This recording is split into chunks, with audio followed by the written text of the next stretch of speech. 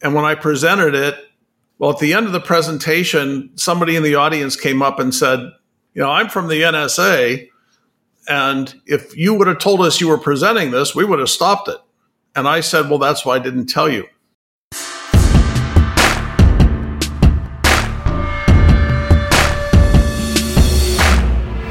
Hi, and welcome to Cybereason's Malicious Life B-Sides. I'm Ran Levy.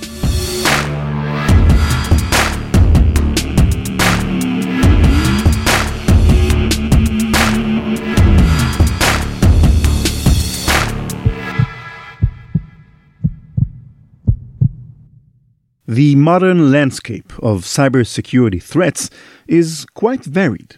There's ransomware, keyloggers, DDoS attacks, spam, phishing, corporate breaches, blackmail, SIM swapping, and the list goes on and on. I mean, we're closing in on our 200th episode here in Malicious Life, and we still haven't covered everything there is to cover. But back in the 1980s, in the very early days of the personal computer revolution, there was basically only one threat: the computer virus.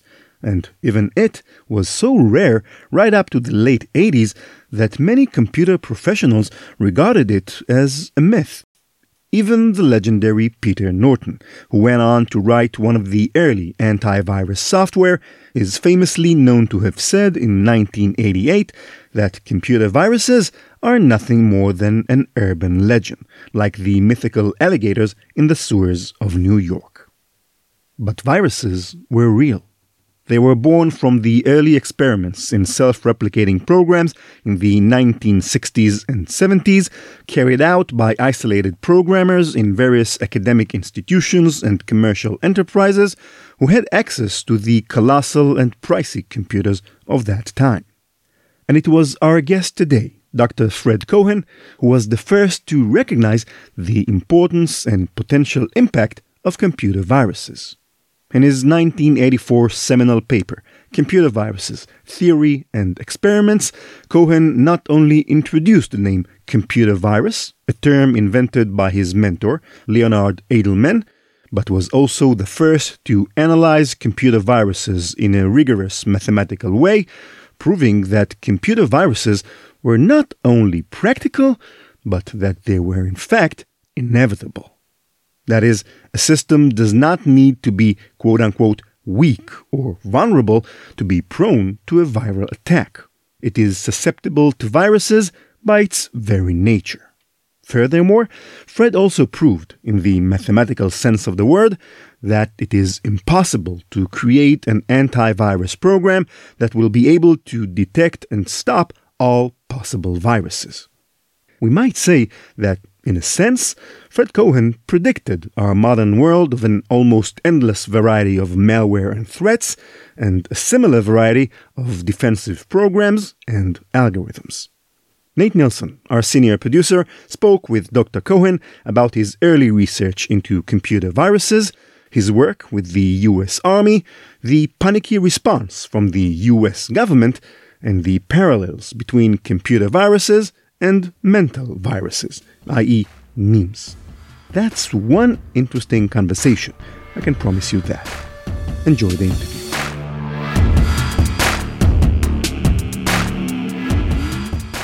Fred, bring me back to the 80s. Where were you? What were you doing when you started to publish research? I was in a class being taught by Len Edelman. That's the A in the RSA, Revis Shamir Edelman crypto system. And so Len was teaching graduate classes there, and I was a graduate student taking his, I guess it was probably called computer security or something, whatever it was, cybersecurity course.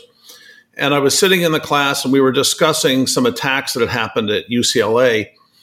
And what happened there was because of the way computers interpret commands, you type in a command, and there might be multiple instances of a file of the same name in your path. So when you do execution, there's a sequence of places it will look to find the program that you're asking it to run. So what somebody had done was placed a Trojan horse program in the path in user local or something, user local bin. And so it was the same name as the command in user bin or wherever it was. So it would intercept the natural mechanism of deciding what to execute next would run the wrong program, the Trojan horse, instead of the normal program that you would run. So this is how they had broken into systems. And when they did that, whoever ran that program would be granting them the authority of that user based on the fact that that user had run the program. So that's sort of the common model. So at that point in time, when we were discussing that, it was just literally the light bulb flashing above your head. So I immediately realized that if that program that was in the path was able to replace itself or replace other programs in the path, then it would spread from place to place using the authority, the authorization of each user that ever used it to infect all of the things that they had access to. So it was just it took an instant to realize it. And, immediately it was a problem. And I talked to Len Edelman, the professor in the class, about it at the end of that class. And he said, sure, go do an experiment. So we did experiments. And the experiments showed that we could, infect essentially all the users on a computer system within a very short period of time by introducing one of these things. And so Len also came up with the term computer virus. He said that's sort of like a virus, right? Okay, that works for me. So that's how the word got to be used in that context. And then we did further experiments. I just want to note the experiments that we did were designed to be able to safely remove it. I was concerned that, if a copy of the program got into some other machine and started copying itself there and, place to place to place, immediately understood the transitive, flow of information that would generate massive problems, across however far it spread. So the design of this particular one was it would not reproduce without my explicit approval, so that I could then, though, track where it went, only allowed to go to places that, were not going to do any particular harm, and then remove it afterwards because I kept copies of the originals so I could undo the whole thing. And of course, I was a systems administrator on those systems. And so that meant that I had the authority to stop things from happening, to access anything on the system and so forth. So that was done very safely to find the numbers. And then we subsequently did instrumentation of a system. I believe it was at JPL, Jet Propulsion Labs. They had some systems that we just instrumented. All we did was look, add to the audit trails the information we needed to figure out how a virus would spread if it was placed anywhere. And what we found was that you could very quickly take over those systems in their normal operating modes. So that was sort of the end of that. And then at that point, once we realized that, people said no more experiments because we already know. And then the other thing was we got to do an experiment on classified systems. So there were some systems that were in use. We had to fly out into the desert to where they were, flying test flights on planes, and in the middle of the night, we would do a color change on those systems. So you would take all the media off the systems and then come up with clean, fresh system disks, and wipe out the memory and everything else. And then we would do experiments overnight. And then when we were done, we'd have to clean it all up. So you'd have to take all those disks out of the system, wipe out the memory and all the other storage, and then place the normal operating environment into the system so it could be used during the day. So we were doing color changes back and forth. And what we demonstrated there was that we could spread from the least trusted user to the most trusted user unhindered, right? So this was the problem with the Bell LaPadula model of security, is that the least trusted user can put information there that gets used by more trusted users, and it works its way up. So taking the authority of each user that uses it, it gets higher and higher until it has maximum, access to classification. And then using covert channels, you could then exfiltrate the information from the highest classified level out. I'm not so sure this would be so common today. Why would they have let grad students run experiments on classified military networks? The mission of DARPA, and I believe at that time ARPA, was to avoid strategic surprise. So that is the overarching mission. And they sponsor research and development and demonstration programs to protect the United States from, strategic surprise, figure out what might happen and keep it from causing long-term or serious harm to the country.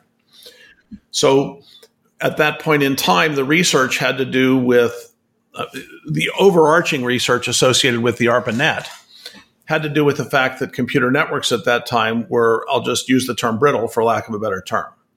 That is to say, if anything goes wrong, the network doesn't work, and that's a limitation to scaling. But also, it's a problem for continuity. Remember, this is the era when nuclear war was a serious concern. I guess it's again becoming important if we start to look at it.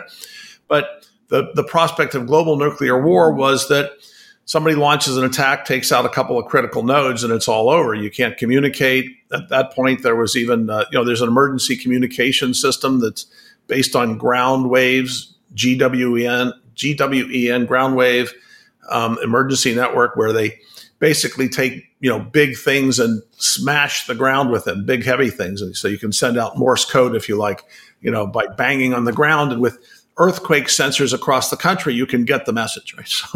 So that was the level of concern of being wiped out. So the idea was that for computer networks, if you created a network that was resilient, then it would be able to survive the failure of one link or one node, or any given number of links and nodes. So that was the object of that, and that was done in the defense context for obvious reasons. You want to be able to make sure you can control what's going on, especially when you have people with nuclear weapons all over the place. Were people actually attacking computer networks in any meaningful sense during this time? There were always serious, malicious, intentional attacks on computer systems before they were networked. Before this sort of networking, there was always, there were modems, modulator, demodulator, so people could dial in, and other similar communications modes, hard wires between different parts of a facility or between facilities. So this was always a concern. Cybersecurity, maybe not, when they had physically isolated machines in World War II, but even then, there were communications that were being intercepted, for military purposes and for intelligence purposes, and just businesses operating against businesses. Corporate spying has gone on, from time immemorial. So there were serious threats and serious attacks at that time. And against, the global military networks, there were certainly very serious threats. Remember, this is the Cold War. This is when, I don't know the exact time frames, but it's in a similar era to where, we had submarines that were intercepting communications cables, under the ocean between different parts of the Soviet bloc and China, and physically, modifying those cables. Same time frame as I think maybe the Thing was a little bit after that. That's a surveillance device put in the U.S. Embassy in Moscow as a gift, and it looked like a logo of the United States, but inside it had some device you could shoot in radio waves and hear back, get a reflection of the vibrations in the room, so you could covertly surveil. So this has been going on forever.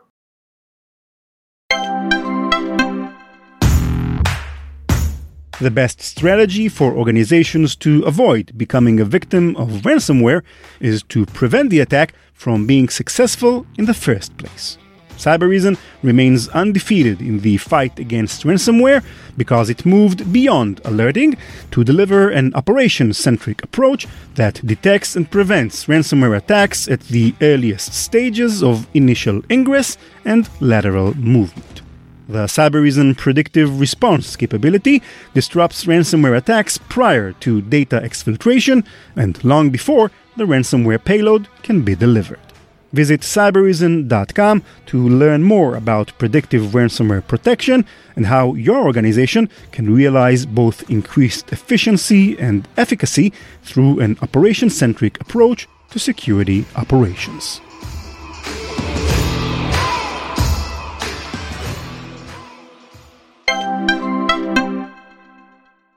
If the threat, as we've established, is real, and if you had proven in your experiments that a virus could propagate throughout computer systems relatively straightforwardly, and that with, countering this model that you mentioned, you could get from least to most privileged user, what then, you finish this field trip or however we want to call it, you get back to your university, what does everybody start to think and do about this now that you know computer viruses can work and you know the potential threat?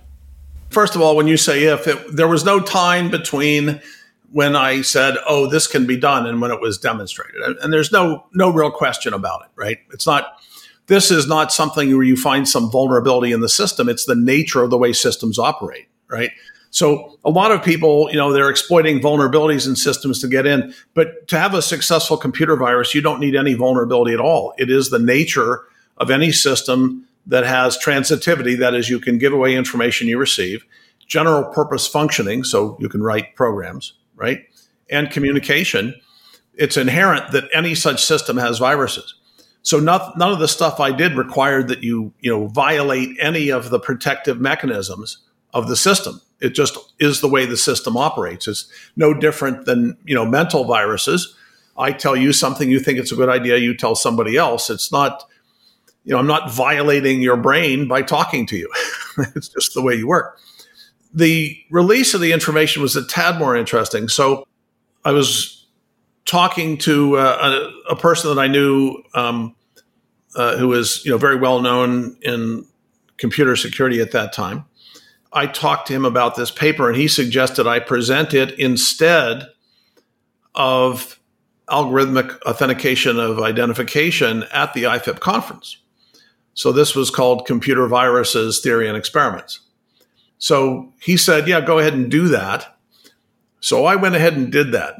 And that was interesting because nobody knew what the talk was going to be before I showed up. And when I presented it, well, at the end of the presentation, somebody in the audience came up and said, I'm from the government. I'm here to help you. That's not quite what they said. They said, I'm from the NSA. And if you would have told us you were presenting this, we would have stopped it. And I said, well, that's why I didn't tell you. So that apparently was the wrong thing to say because coming back across the border from Canada, I'm a graduate student. I'm wearing jeans and a T-shirt, and I have a backpack. I'm coming back from a conference in the United States. And in my backpack, I have a computer and some disks and some papers, the brochure or whatever it is, the document from the conference. And at the border, the guy looks at me like anybody else crossing the border. Okay, no problem. He goes, types into his computer, and you could see his face drop as whatever he saw on the computer said, holy crap. At which point he did an extremely thorough search. He looked at every sheet of paper and all that, saw some floppy disks, ignored those. So there was no way for him to even know what he was looking for and allowed me to pass. So that was sort of the beginning of a process of being surveilled in various forms over many years by that community. And there were other things that we encountered over time having to do with their, let's say, lack of joy at my work. Honestly, I wasn't aware that you had experienced that. Is that something that you could talk about a little bit more? Well, in most cases, I don't know who was surveilling me because, they were not looking to say, hi, I'm surveilling you. But there were various times that I had been followed and I was very athletic at the time. I'm not anywhere near as athletic now. So it would be very difficult to follow me at that time with the technology at that time. The current technology is such that, you just put a bug somewhere and you can keep up with it. Did that spying culminate in anything serious for you? So there's a sort of a story before that. So I was invited to give a talk shortly after that first thing on computer viruses, probably within the next year. I gave the talk at the National Security Conference that year and was then invited to a special meeting of folks I guess it was in a large, beautiful conference room in a large building somewhere in Washington, D.C. And came into the room and there's a whole bunch of people, sitting in a row at tables, 30, 40 feet back. And I'm standing in the front all alone. Remember, I'm, at this point in my mid-20s, I'm a graduate student. And So I was there to give a talk and then have a discussion. So I gave the talk, and then it was time for the discussion, and they came up with a piece of paper that said, sign this or you can't participate in the discussion. So I said, I don't sign things without talking to my lawyer. This was a document essentially, that would say, national security, you can't tell anybody, everything we're going to discuss is classified. And so, spring it on me, never told me about it in advance or anything like that. So I don't just sign that stuff. So I said no. There was one other person in the room from IBM. The person from IBM said, I have no interest in, participating in this as a classified discussion. There's no corporate interest for us in that. And so that person also left, and everybody else stayed and did whatever they did. So at that point, or at some point after that, I was invited to come and give a talk at the National Security Agency. And so flew into the talk at the NSA, and it was my way. I walked through airports quickly, just generally speaking at that time frame. I've just, step, walk as quickly as you can reasonably walk, not running, just walking quickly. So I get into, this was National Airport, and get off the plane and walk rapidly to a cab, go out to the cab stand, get in the taxi. And the person, there's a starter for the taxis, and the starter for the taxis runs out and stops the taxi from leaving. And two guys in suits, run out of the airport, get into the taxi behind me, and then I'm allowed to proceed. So they followed me over to the NSA. I mean, they knew where I was going, presumably. Well, maybe it wasn't our guy. I don't know. But they followed me over to the NSA, went into the NSA to give this talk and have discussions with them. And this is in their headquarters in wherever. It was the Computer Security Center. So it wasn't, at the big headquarters for the NSA. It was at the Computer Security Center. So you go up, in the building and do whatever you do to get in the building and get up to the whatever floor it was, probably was the top floor, walk out. And this is a place, it's like an office building with windows, just like any other, no particular marking on the building that I recall. But you get up there and there are military guards, privates or, whatever, with M16s. And they are walking through the rows of this building. It's an open seating, what is it? They had carols, right? And these guards are walking around the room with M16s. There must have been, probably 4 to 8 guards, something like that, for 100 people in the room. So they're walking around with their machine guns, looking over people's shoulders at what they're doing, making sure nobody's doing anything they shouldn't do. Of course, how you would know that somebody's doing something they're not supposed to, I have no idea, because I can't imagine that these, military, privates or whatever were particularly, privy to the specifics of what would be a bad thing as opposed to a good thing on a computer screen or, on a piece of paper. So I guess it was mostly fear factor. I don't know. Or maybe, to protect the people there in case somebody broke in or somebody pulled a gun. I don't know. So, I give my talk there, and they asked me to bring a demonstration with me so I could do a demonstration. I said, sure. So I brought a floppy disk, right? And this was, it had a computer virus written in a batch file. This was on a DOS, 3 point or 2 point, whatever, right? So command.com is on here, is on the disk along with a batch file. And the batch file was the virus. It did everything that you needed to do was in that one batch file. So they want the demonstration. So I plug it in to this computer, which is not a commercial looking computer. It is a, obviously constructed mechanism, probably designed to duplicate a floppy disk. So you put my floppy disk in, you go reboot the machine, and it goes, chung, chung, chung, chung, chung, chung, chung, chung, chung, chung, chung, chung, chung, chung, chung, for however many minutes. And I presume they were just duplicating the disk because the system never came up and never did anything. Okay, that's fine. So they have a copy of my batch file virus, which is like, 5 lines long. It's trivial, right? Because writing a computer virus is trivial. And so, in the discussion we had, they said, well, what can you do to counter it? And I said, well, so generally speaking, transit information flow, sharing, and Turing capability, general purpose computing capability, is an environment in which viruses can survive and thrive, and there's no way out of it. That's the underlying theoretical limitation. And so they said, well, that can't work. Well, I said, well, one-way communication, of course, can work. And they said, well, that can't work. And I didn't say it in the room, but my thinking was, gee, doesn't anybody in this room ever listen to the radio, like on the way to work in your car? Of course, one-way communication works. We've been doing that forever. So, they didn't appear to me to be the sharpest tools in the shed when it came to this stuff. If we were talking even 5 years ago, we might be debating the pressing danger of like WannaCry, NotPetya, so on. But nowadays, obviously, we talk a lot more about like supply chain ransomware, that kind of thing, tend not to result from self-replicating computer programs, but actively exploiting specific vulnerabilities.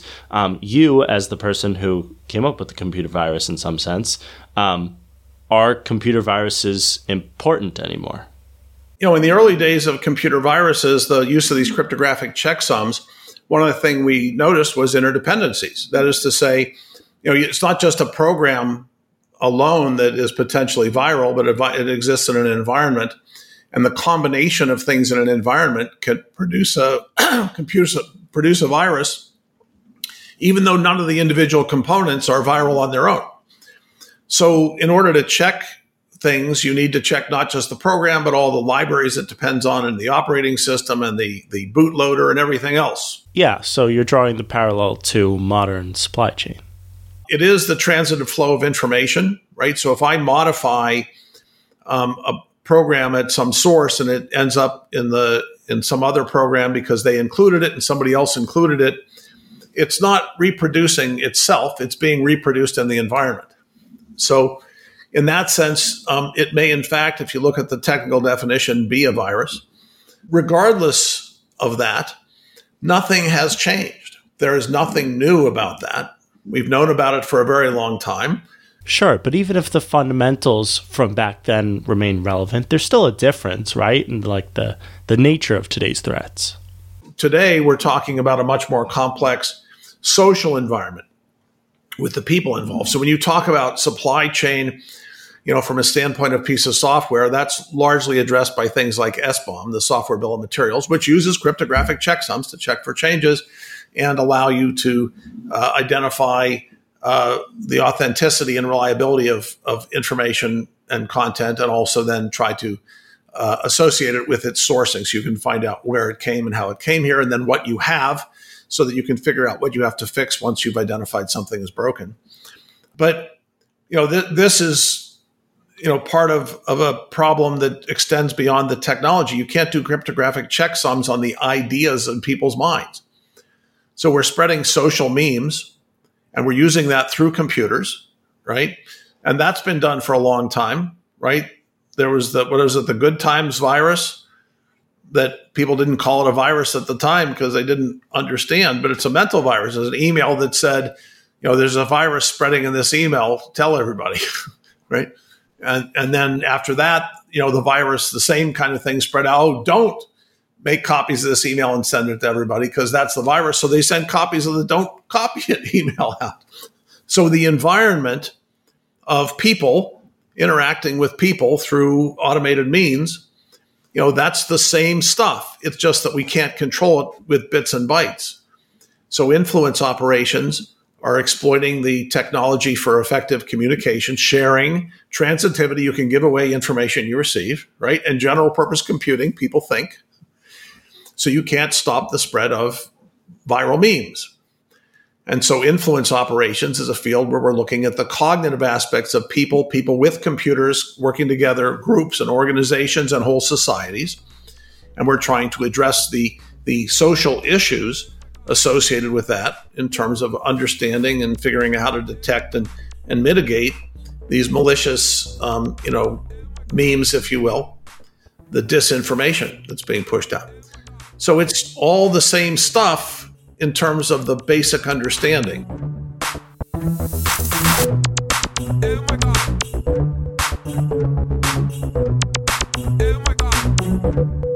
CK Music.